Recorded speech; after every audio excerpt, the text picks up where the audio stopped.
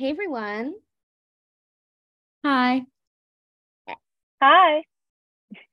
I'm Liza. I'm Riz. And I'm Lexi. And this is the Little Sleep. Much reading. Podcast.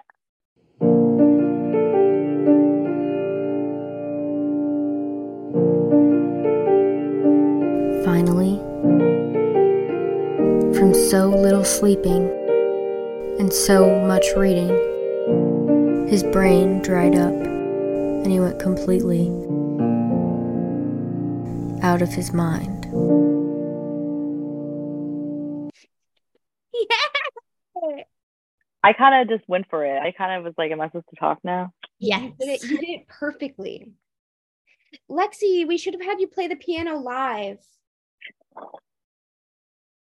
Oh my God. Yeah. I mean, I could still do that later. You could play that. I don't really remember the piece I wrote for you off the top of my head. I kind of improvised it that day and recorded it. We sing it every single week. And we go, Lexi. We go, where's Lexi? I'm so happy that you guys still use it. If you ever need any other things recorded, Yeah. let me know. We'll hit you up. Hit my line. Nice little bong rip she just did. Yeah. Had to get the juices flowing. The creative juices. Get the poet, do what the poets do. They do smoke. Poets, what is the poetry drug of choice? Do we think it's weed or do we think it's something darker? I think it's alcohol. I think so too. I think it's like dark alcohol, dark liquor. I think it's dark liquor. I also feel like a poet loves like an opioid. Yeah, I think a poet loves an opioid, and a poet loves an opioid chased down with a bottle of scotch, bottle of scotch, Bottle. and that's how they do it. I think it's the law. It's that. It's a lot of crying, You gotta cry. perhaps some self harming, Probably that. perhaps some heads in some ovens. Who knows? You may put your You head. know? You definitely have to have some sort of mental illness Yeah, to join the club. and I think that is true. I feel like any writer. Well, no, I actually don't think it's any writer, but I think any poet. Yeah, Yeah. something's at least a little. Even Ruby Carr's got something a little off with her. Yeah, she's got some sort of personality disorder. Mm-hmm. Yeah, even if it's narcissistic. Right. Right. No shade to Ruby Carr. No. I actually do mean no shade because anything that gets people to read poetry, I am here for. That's actually very true. Yes. Did you guys know that she like went on tour last year? And I was like, Like, what a Rupi Kaur, like she like went on like to like read her poetry like live, like a concert. but it's like a concert, but it's like just a reading. Yeah. Like, Yes. okay. Interesting. I mean, I mean, hey, she's getting her coin. Yeah. It sounds kind of fun. If I was really into like Rupi Kaur and she was doing like a live poetry reading concert, I mean, that'd be kind of cool. But Yeah. Right. And like, what if I don't she know. read and then she invited people to come on stage and then they could also read and it was just like a traveling like poetry slam? Like, that would be kind of cool. Ooh, That would be we can cute. do that. Should we go on tour? Yeah. Poetry tour bus? A tour bus. A little sleep. That's a dream. And we bring like all of our friends. Mm-hmm. Oh We yeah. like read different stuff. It would be like literary, almost famous. Stop. Okay, that would be really good. But y'all, we have Lexi Anderson on the show today. She's a veteran of the Little Sleep Much. I'm seasoned. But Lexi, do you I want got a little spice. you want to give yourself a little intro? I suppose so. Um, if you don't remember me from way back in the day, I was on like, I don't even know, the fourth or fifth or something episode of Little Sleep Much Reading, where we discussed body horror. And I read a little something. But for those who don't remember or were not there or who are brand new, I am Lexi, and I went to school with Maya and Chris, my sweet besties, who I miss dearly, coming at you live, not live, but whatever this will be, pre-recorded from New Hope, Pennsylvania, where I work several jobs. I'm hustling, but I'm also a writer. And I was a writing major with these two lovely ladies. And I actually started out writing poetry, which is what first got me into writing in the first place in like high school and the beginning of college. And then I kind of switched to writing short stories. But poetry is still very near and dear to my heart. And I still think everything I write is very much poetically and language driven primarily, and I just love poetry. It's lovely. I love words, and I'm happy to be here. I don't know. Do you want to tell people about your most recent publication? Oh yes, I do have a short story that came out in March in Hobart Pulp, which is Elizabeth Ellen's publication. And my short story, Hand on Thigh, was published in there. It was actually a story I wrote in college in a class that I took with Liza. And Marissa, were you in that class? Yeah, right? No? No. Oh, I'm thinking of, we had it in the same room. I'm thinking of our creative thinking or our critical thinking and writing class. But I had this class with Liza. And yeah, it's a story that I like very much. I think we had to write it based off like a Jane Doe prompt or something. But it's about, shitty men and ghosts and being a woman and, being touched by men who you don't want to be touching you and what will happen to them, perhaps. So give it a read if you'd like. I'd appreciate it. We love that story so much. Thank you, guys. I think we mentioned it when it first came out on the show too, and we were like, everybody go read it. Oh, one of our favorite stories of all time. Thank you. I really appreciate the love. She slay. Hey, did we all go from writing poetry to writing fiction? I think we did. Yeah, because Brett made us. And you used to write plays too, right? Me? Yeah. Yeah. Well, I took up a playwriting class in sophomore year of college, and that was like the best class literally ever. And I had never written. That was like what got me into writing short stories, honestly, because I never wanted to write stories because I thought I was really bad at writing dialogue. And I was like, I need dialogue and story, which you don't need dialogue and story, but like I wanted to have dialogue in there. And I thought I just always felt like my dialogue sounded terrible. And then I took this playwriting class, and it like, I don't even know, it just changed my life. We like read like these really interesting like experimental poems, and I thought playwriting was going to be hard because I was like, oh, it has to be in this like format and stuff.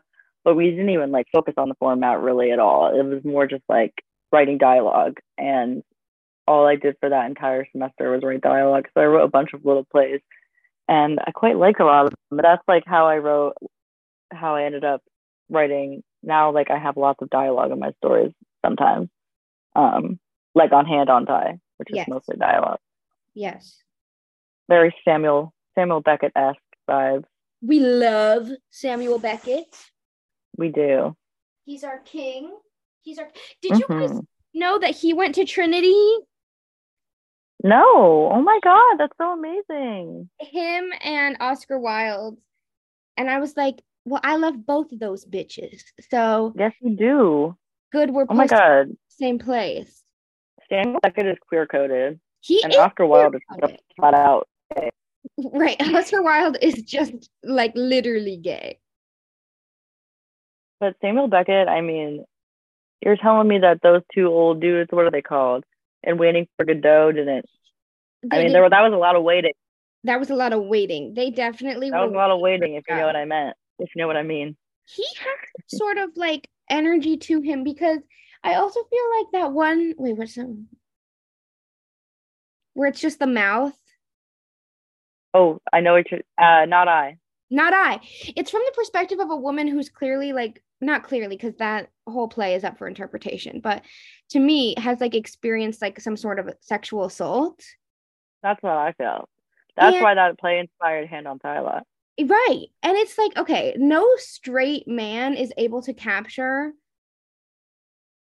that like, and it's come from a feminine perspective. Like it's not like a male who has experienced a sexual assault. It's like the unique feminine perspective of experiencing it. Right. No straight dude can capture that the way he did. I wholeheartedly agree. So homie is gay. Homie is gay. Confirmed. LSMR has confirmed it. You know who's not gay? Bukowski. Literally. Not gay.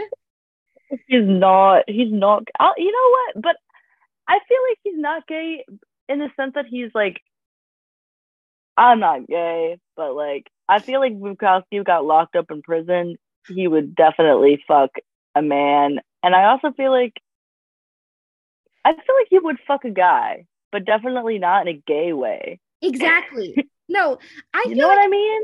he has, Especially having reread this just now and having not read it since high school, it's really opened my eyes about him, honestly. I'm kind of on the Bukowski train. I mean, I've always been on the Bukowski train, but like, not that I'm forgiving any of his vile behavior, but like, at least, well, I'll get into it, but we'll see. I think we read 3 very different books this week. I think we did. Which What one did you did guys read? read? Well, should I say what I read? Yeah. Okay. So I read this week, reread for the first time since high school. I read Bukowski's Charles Bukowski's "You Get So Alone at Times That It Just Makes Sense," which is one of his older collections of poetry. I mean, like older, like when he wrote it when he was older. So one of his newer collections, I guess, but later works. One of his later works. Okay, interesting. And then what did you read, Gracie? I read a book called Into the Forest and All the Way Through by Cynthia Paleo. And I read The Blind Pig by Aziza Barnes, which is Afro-Surrealist prose poetry.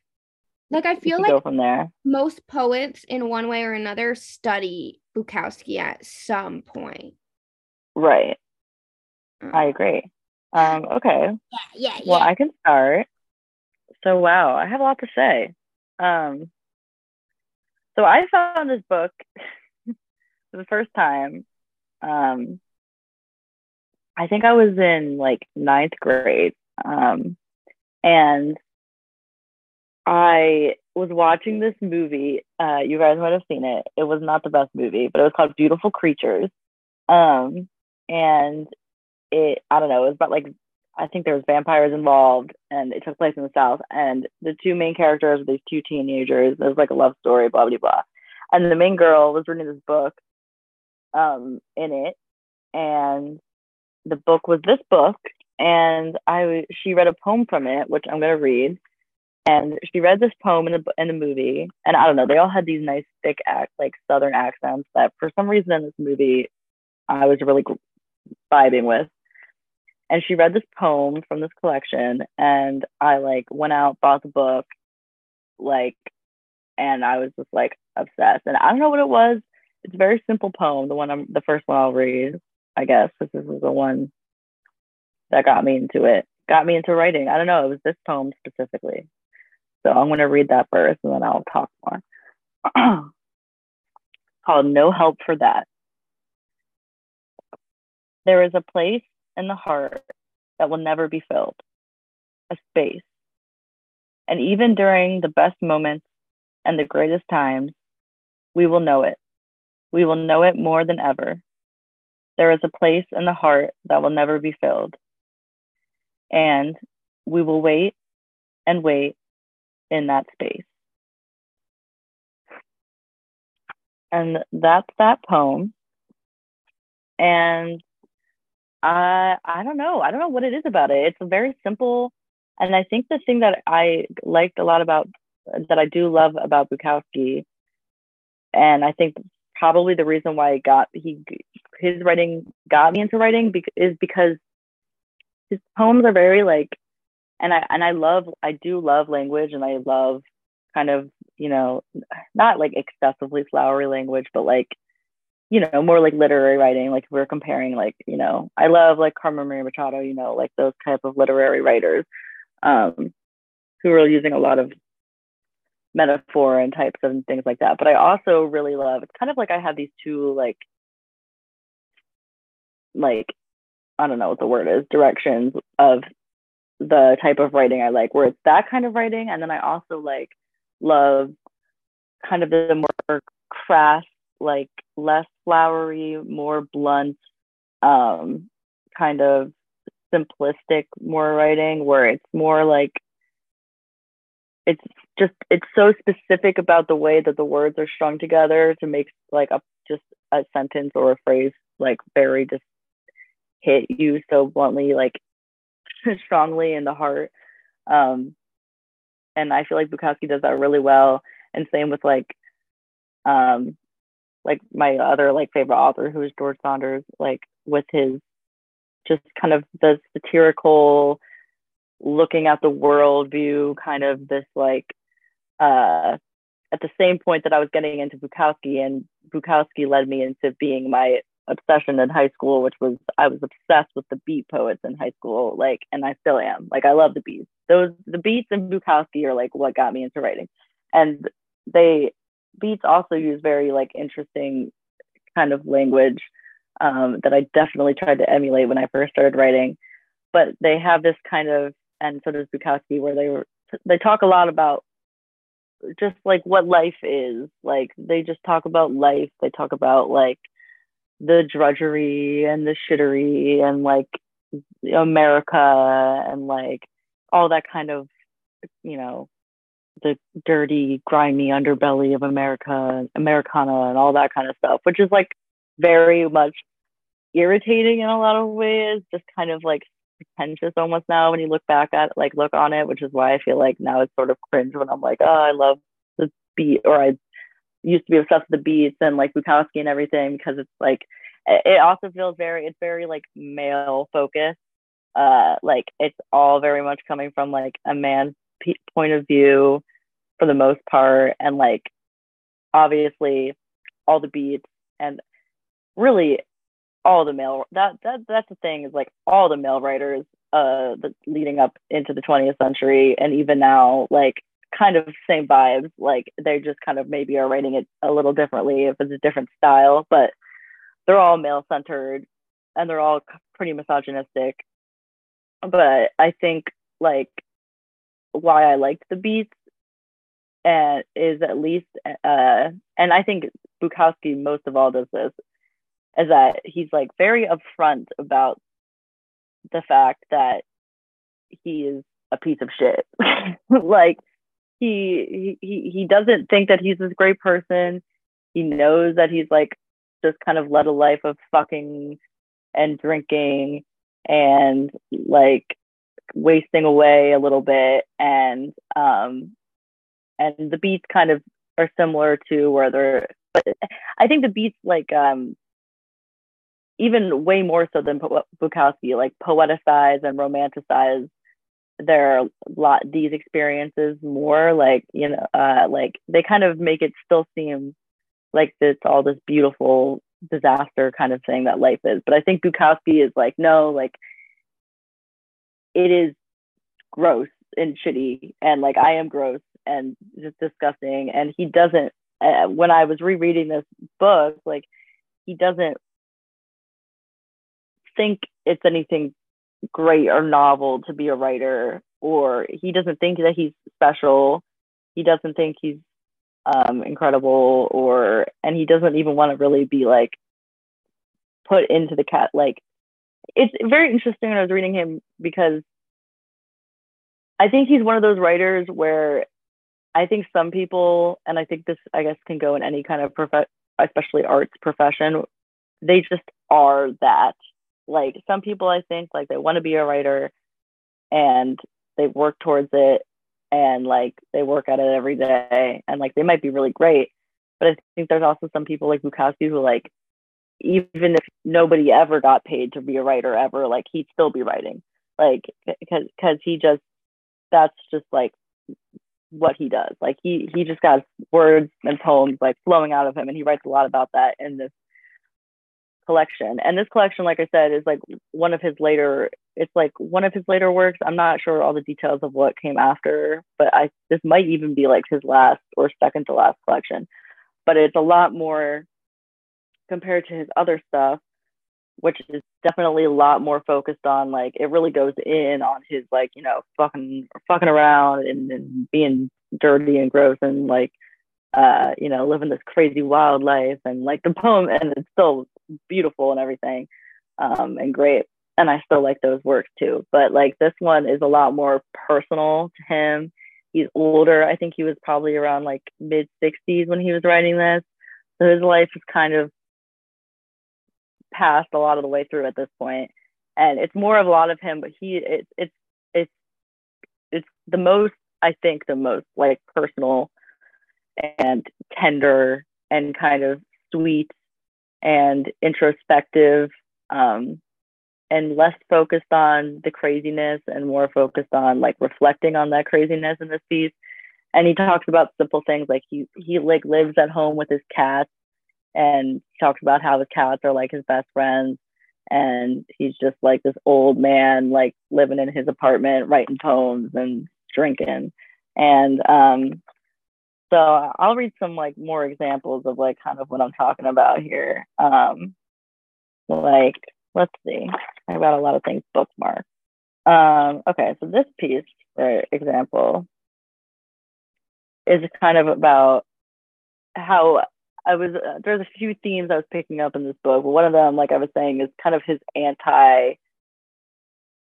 not even that he has a stance, because I don't think he's one of those people to kind of be like he's very much, I think, just like going with the flow kind of guy, living his life.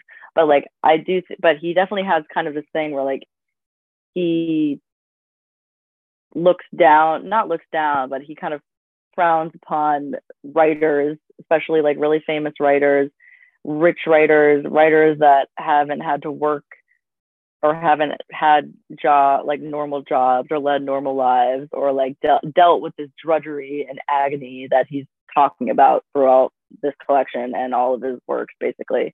So this poem is called Termites of the Page. The problem that I found with most poets that I have known is that they've never had an 8-hour job, and there is nothing that will put a person more in touch with the realities than an 8-hour job. Most of these poets that I have known have seemingly existed on air alone, but it hasn't been truly so.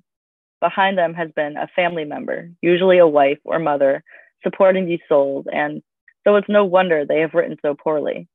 They have been protected against the actualities from the beginning, and they understand nothing but the ends of their fingernails and their delicate hairlines and their lymph nodes. Their words are unlived, unfurnished, untrue, and worse, so fashionably dull. Soft and safe, they gather together to plot, hate, gossip. Most of these American poets pushing and hustling their talents, playing at greatness. Poet? Question mark? That word needs redefining. When I hear that word, I get a rising in the gut as if I were about to puke. Let them have the stage, so long as I need not be in the audience. So that's one of those poems that kind of talks about just his anti-writerly stance, and like I think he just like I think he's similar to me, and I think I gravitated towards this is like, and Liza and Rick know this because they were in school with me, and like we're surrounded by so many just like pretentious people all the time, who a lot of them like being super rich, or coming from wealthy families, which is like whatever. Like, I mean, I come from a wealthy family, so I can't really talk, but or a wealthy dad, but like to come in, I feel like it's like to come into college and think that you are like a like incredible, profound artist already. I mean, not to say that your writing is bad or that you're not a writer, because you are, but I think it's like there was a lot of perspective, not kind of in the classroom all the time. And like I think that's just the same thing in like the writing world and the literary world, where it's just like there's so much privilege and there's so much pretentiousness all the time. Marissa. And it's just suffocating and it's obnoxious. It's like, not that even I look down upon those people necessarily, but it's just irritating. And it like, there's a difference between, I think, those kinds of writers, even if they are talented, and like I said, the writers that just have to write because they just have stories to tell. And I think that's like another reason why I like these poems a lot, is because a lot of them read, like I said, his language is like really simple in these poems. Like they're written in poem form, like how you would imagine, but they basically read like little teeny tiny, I don't want to say short stories, but like they're like little blips into his life. Like they're almost like diary entries. Like each one of these almost feels like a little Bukowski diary entry that he's just writing in the form of a poem because he's a poet. But the language is like simple, nothing very crazy happens in any of them. They're just kind of him pondering and wondering. Let me find another one that I want to read. They're funny. This one's short and this one's hilarious, or funny to me at least. I thought it was funny because he's so different, at least, and still a male and still obnoxious in being a white man. But I think he's so self-aware of who he is and of his gross white male not like status, and like that I think is what at least appeals to me, in the sense that like at least he's not trying to cover up and pretend that he's not been misogynistic or is misogynistic or is who he is. So this poem is called "Well, That's Just the Way It Is. ...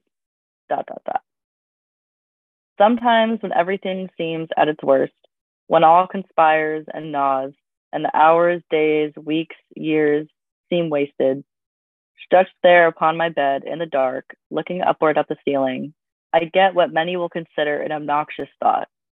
It's still nice to be Bukowski." And I just love that. I just think it's like, he's just an old dude I feel like I would just have a beer at a bar with, like, who might say something a little gross about my boobs, but like, at least old Bukowski is a little more harmless than young Bukowski. Another thing that I noticed, I think, that I kind of changed my mind about, is that when I first read this in high school, in high school, of course, I was probably a freshman in high school, and I was going through I was severely depressed clinically, but I was also just like going through my angsty teen phase, and I really gravitated towards Bukowski because he's depressed. Like you can clearly see from this that he's lived with depression, and he's now a severe alcoholic. And so a lot of the poems obviously are melancholy, talking about how life is hard and sad and full of anguish and things like that and what have you. But when I reread it, and so I would always think before, and I feel like a lot of people still think this about Bukowski, that he's like ultimately a pessimist about life and about people, and because he lives such kind of, or had led that such a, like I said, his wild crazy life, and is clearly depressed. But when I reread it, I kind of feel the thing that I noticed about these poems, perhaps most of all, is that Bukowski isn't necessarily a pessimist, or I don't think he's a pessimist at all. I think he's just a depressed optimist at heart, because a lot of these poems, when I was rereading this book, and it's a long collection, it's like 300 pages, it's like he's talking about sadness in a way that it's a shared thing that we all are going through at the same time in the same world that is full of sadness and unfairness. And he talks a lot about how, I mean, this is like, I don't know, when did this come out? It was during Cold War era stuff was going on. So he's talking a lot about how, they've got the atom bombs and all this crap is going along. But he's talking about it in a way that's like, look at us all as people, and what are we supposed to do with ourselves? Like, how are we supposed to all get through this? Like, how are you supposed to really do anything in life? And I think he has a lot of these moments in these poems where he's talking about how it's almost a shame that we have to deal with all of this, because things can be nice and can be beautiful. And I think even in the moments of sadness that he's talking about in a lot of these poems, he still has like a lot of these turns of phrase where where it's almost like he's saying, despite all of this crap, which he definitely goes into a lot, all of the crap, you still push forward. Like, I feel like that is like kind of like one of the main themes of this piece, and that he touches on in a lot of these poems, is that despite everything, you still endure and you still keep going. And that's kind of just shitty too, because it sucks to have to keep going in a life that is so shitty. But I think he really focuses on, you have yourself and you just have to keep going. And so there's a couple of poems I pulled out, or I noted that for them kind of having this poignant turns of phrase and optimistic kind of, or what I saw. Maybe not optimism, but like, maybe that's the wrong word, but like, there's this sense of hope that these poems have, despite their sad content. So this is another one that he wrote called Cornered. Well, they said it would come to this. Old, palate gone, fumbling for the word. Hearing the dark footsteps, I turn, look behind me. Not yet, old dog. Soon enough. Now, they sit talking about me. Yes, it's happened. He's finished. It's sad. He never had a great deal, did he? Well, no, but now they are celebrating my demise in taverns I no longer frequent. Now I drink alone at this malfunctioning machine. As the shadows assume shapes, I fight the slow retreat. Now my once promise dwindling. Now lighting new cigarettes, pouring more drinks. It has been a beautiful fight. Still is. So there's that one. And let's see, I'll read a few more. This is another one I remember from reading when I was in high school that I really like.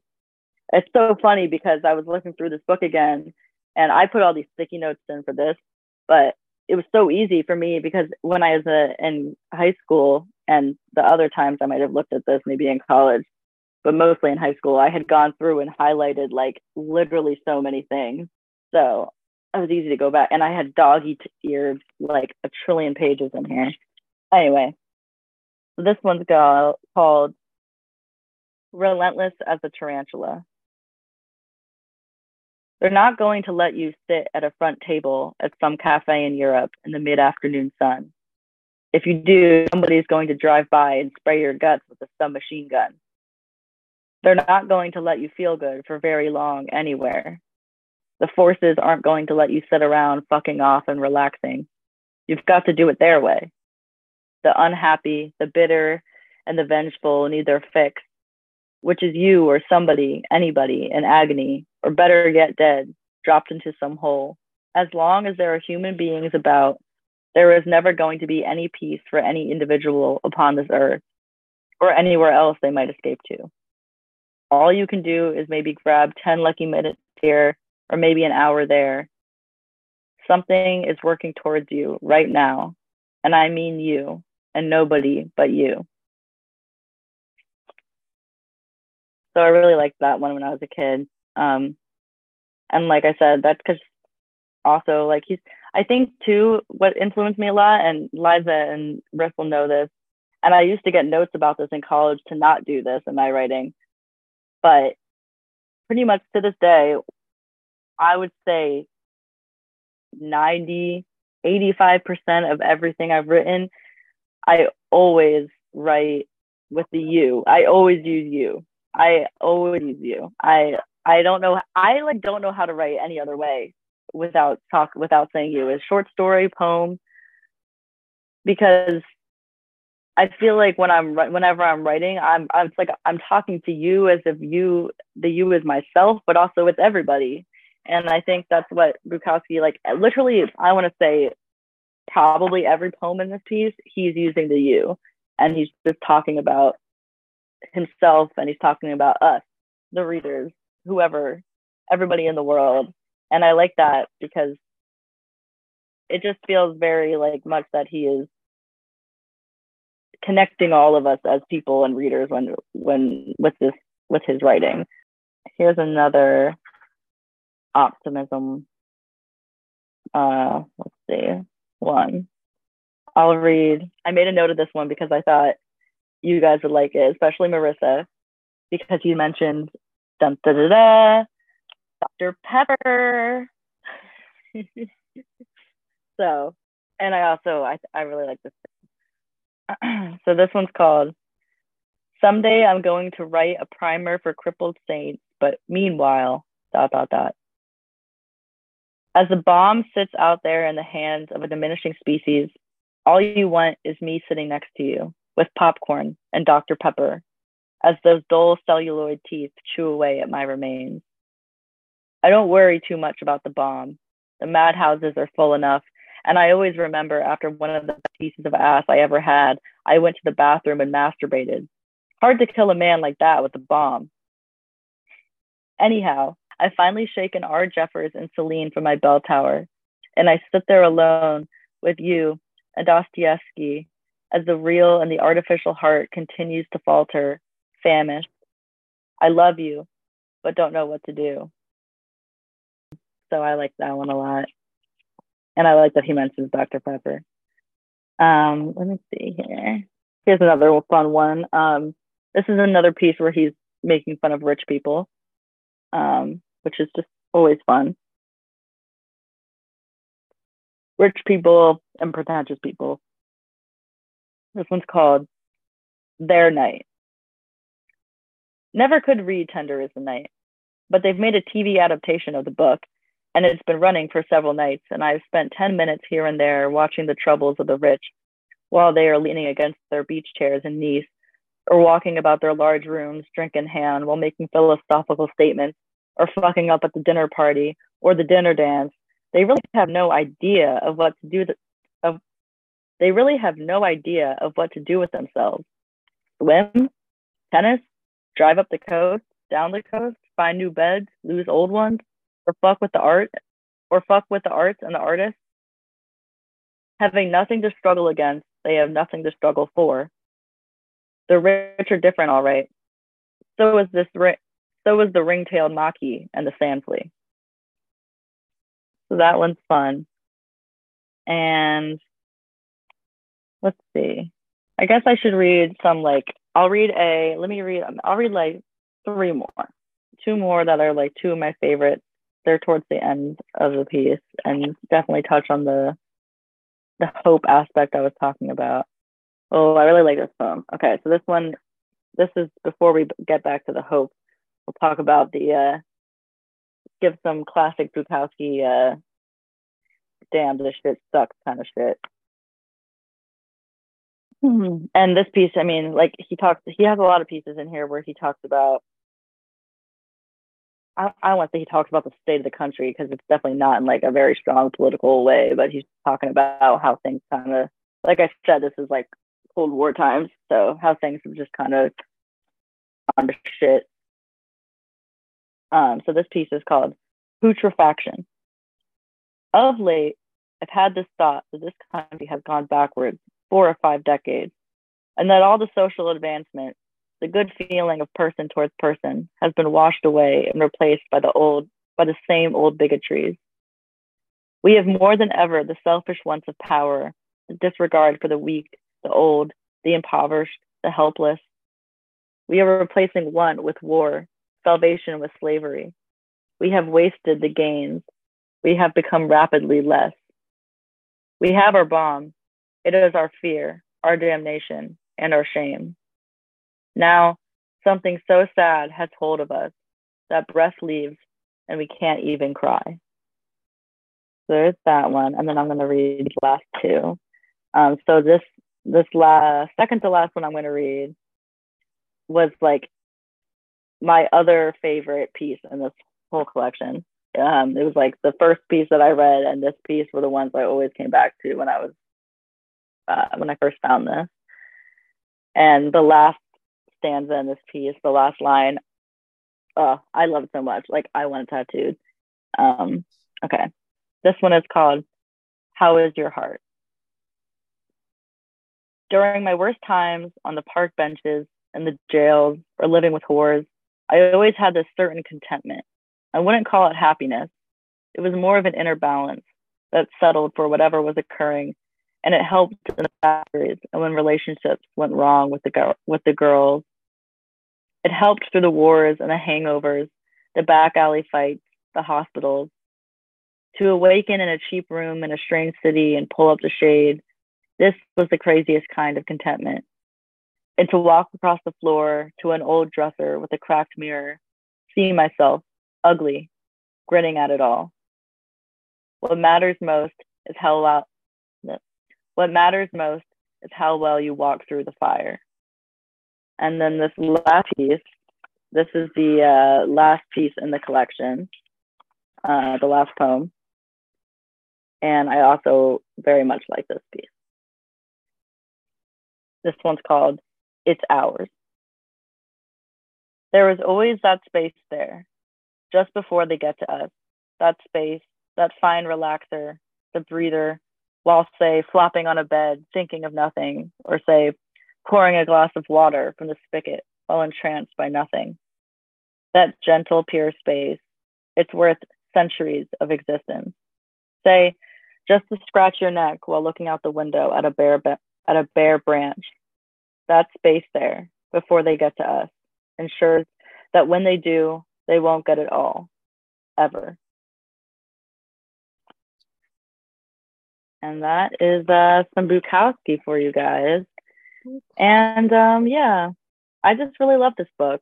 I don't know. I think Bukowski is a very interesting character because I don't know. I think he's different in that he is at the very least self-aware of problems that he has, and in this piece, like, he talks about, you know, there's one poem where he talks about all these women that write him and say, oh, I want to meet up, let's meet up, I am attractive and I want to meet up. And he tells them, he says in the poem, you know, don't waste your good selves on somebody as foul as me.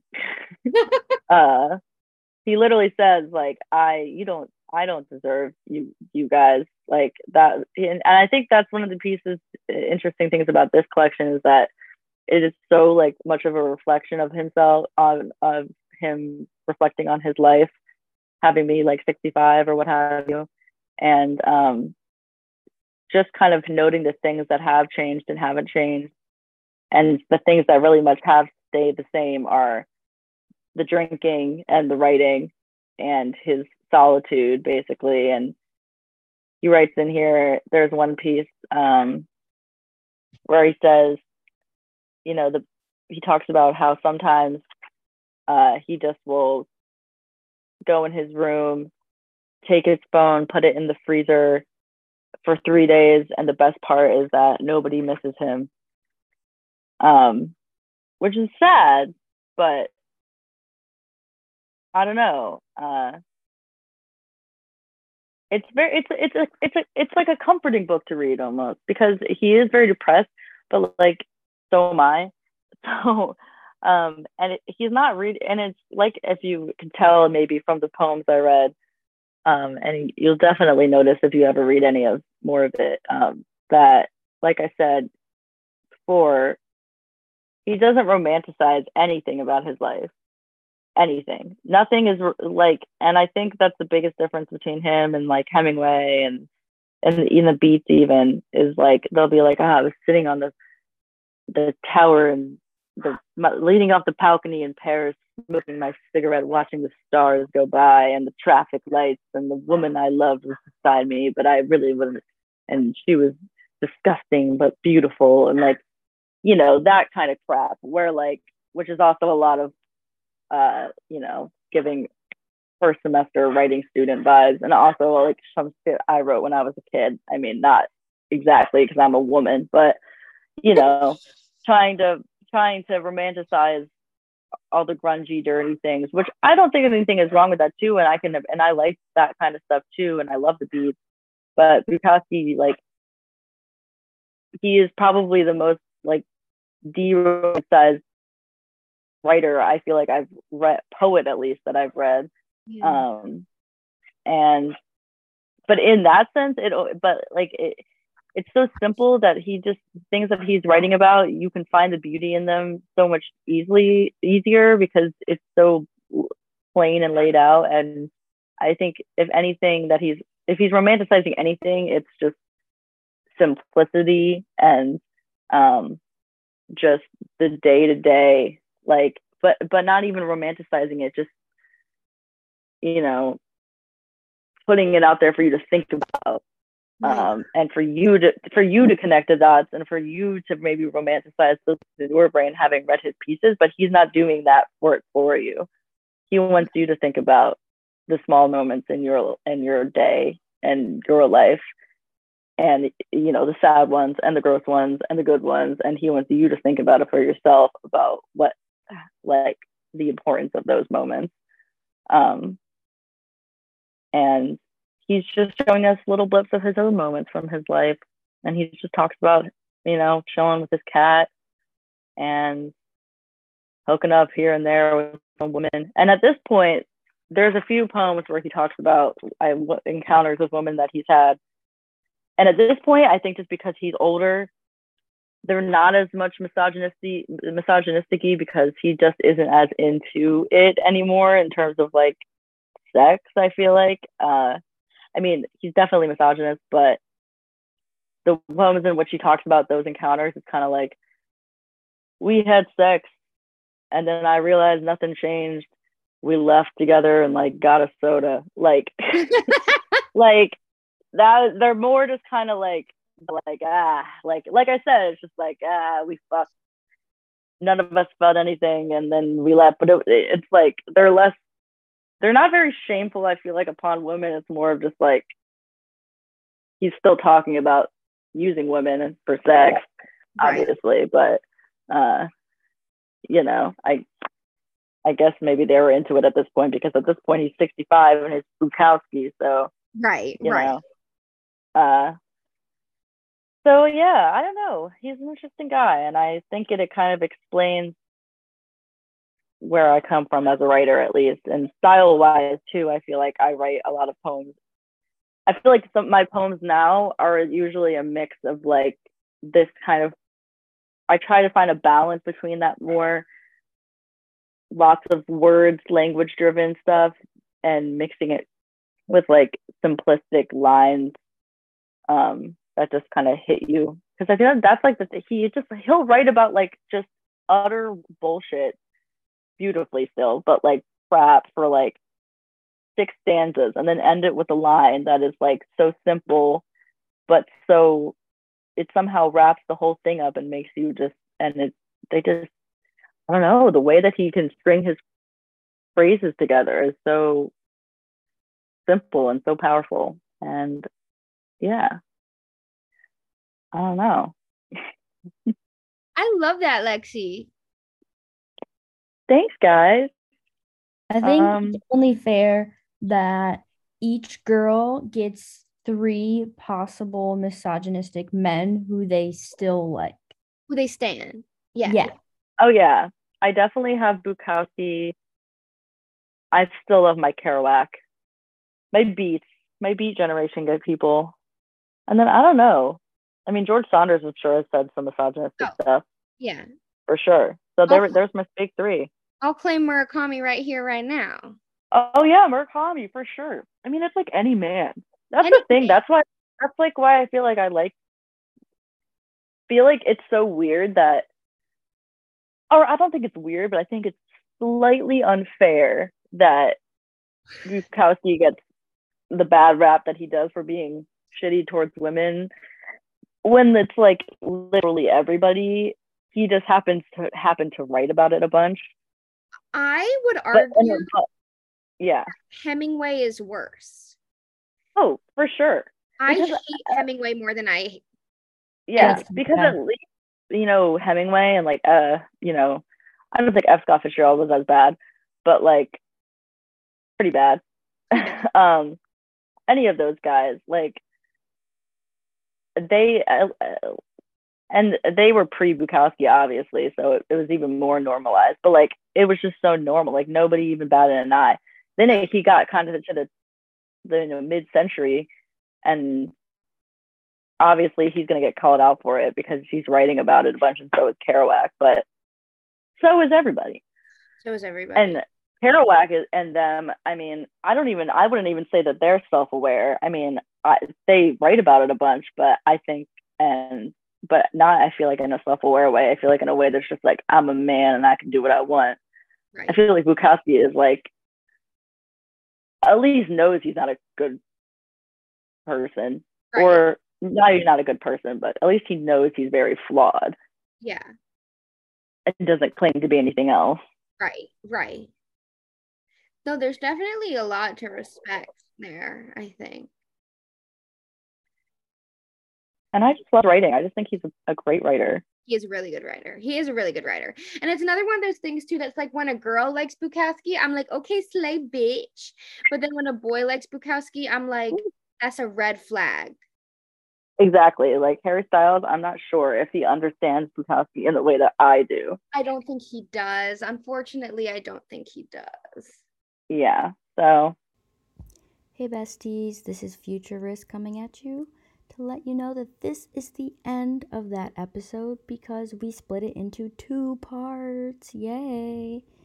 So I hope you enjoyed this beginning part with Lexi Anderson, and Riss and Liza's poetry readings will be coming to you on Sunday. So you only have a couple days to wait, and we're going to round out the month of April with poetry to celebrate Poetry Month. And that's it. We hope you enjoyed. Bye.